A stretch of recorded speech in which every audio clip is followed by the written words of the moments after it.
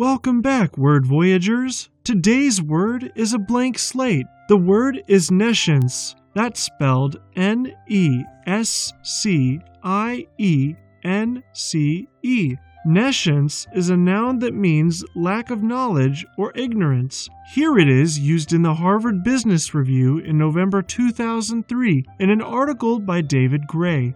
In this piece, Gray argues in favor of nescience as a useful state of not knowing, out of which innovation and creative problem-solving can arise. He writes, "The unexpected vantage point can help induce a beneficial nescience that disarms us of existing tools and systems of thinking." Nescience is sometimes used as a synonym for the older and much more common word ignorance, but in some uses, such as the one we've just highlighted, it lacks the negative and derogatory connotations of that word. Nescience entered English in the first half of the 17th century. It comes straight from a late Latin noun derived from the verb meaning to be ignorant or not to know. In Latin, ne and e was the original negative for sentences. The usual sentence negative in classical Latin is non, N-O-N, which became a highly productive prefix in English, as in nonsense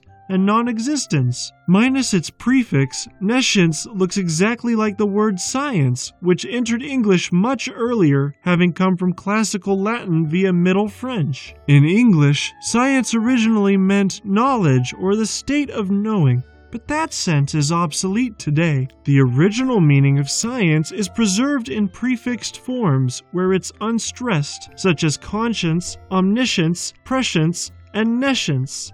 Turn the unknown into the known with more new words over at Word of the Day by Dictionary.com.